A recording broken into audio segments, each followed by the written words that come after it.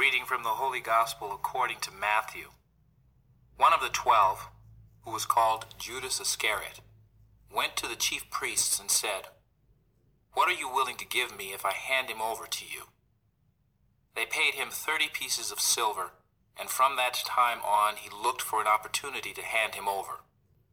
On the first day of the Feast of Unleavened Bread, the disciples approached Jesus and said, "Where do you want us to prepare for you to eat the Passover?" He said, "Go into the city to a certain man and tell him, 'The teacher says, my appointed time draws near. In your house I shall celebrate the Passover with my disciples.'" The disciples then did as Jesus had ordered and prepared the Passover. When it was evening, he reclined at table with the 12. And while they were eating, he said, "Amen, I say to you, one of you will betray me."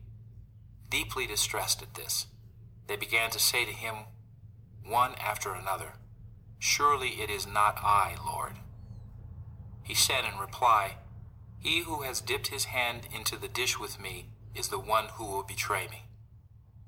The Son of Man indeed goes, as it is written of him, but woe to that man by whom the Son of Man is betrayed. It would be better for that man if he had never been born." Then Judas, his betrayer, said in reply, "Surely it is not I, Rabbi." He answered, "You have said so." The Gospel of the Lord. Today, the Gospel of Matthew presents us the betrayal of Judas. The betrayal is an experience very terrible, one of the worst experiences we can have in life, especially when we are intimate with someone with whom we have trust and we have given trust. And Judas is called one of the 12. It's underlined here that Judas was chosen, was one of the chosen ones. He was loved by Jesus. And Judas wants to betray Jesus. And for what? For just 30 pieces of silver. It's a very, very low price. We have seen the Mary that anointed the feet of Jesus with 300 pieces of silver. And here Judas is selling Jesus for only 30 pieces of silver. So Matthew wants to tell us that sin is not a gain, not even on a human level. Is so stupid to sin. And Judas now is looking for an opportunity to hand Jesus over. And Jesus leaves Judas to do what he has in mind to do. But he's saying, one of you will betray me.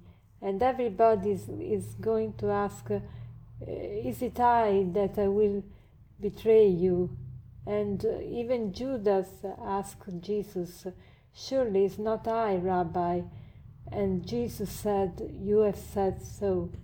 So today we see the love of Jesus for Judas and for each one of us, even when we betray Jesus. And Jesus today wants to suggest us to do the same, to forgive.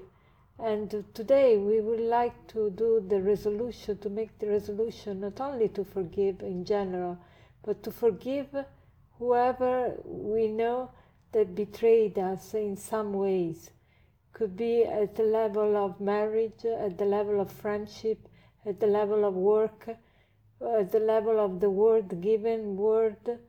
We all experience betrayal, and betrayal is terrible. But we can forgive betrayal because when we are in contact with God's word, not only we read something, but we receive the power from God. We receive the Holy Spirit to live what we read, to live what we meditate, because the Word of God has power in itself. The Word of God has inside of itself the power to heal us, to give strength. And so we can tell Jesus, Jesus, give me your heart today to forgive the person that betrayed me in some ways. And we can do that remembering also that in our turn we were forgiven by Jesus. We also have betrayed Jesus in some ways, and perhaps we have betrayed also other people during our life. So we all have experienced not only people that betrayed us, but perhaps we also betrayed other people. And for sure we betray Jesus every time we commit a sin. So because we have experienced the forgiveness of God, we can be able, even because we meditate this word, we will be able to forgive whoever betrayed us, especially recently. And so we want to reconcile with this person and to forgive this person with all our heart. And as a conclusion, I would like to share with you a saying that says, from great betrayals come great changes. From great betrayals come great changes. Have a blessed day.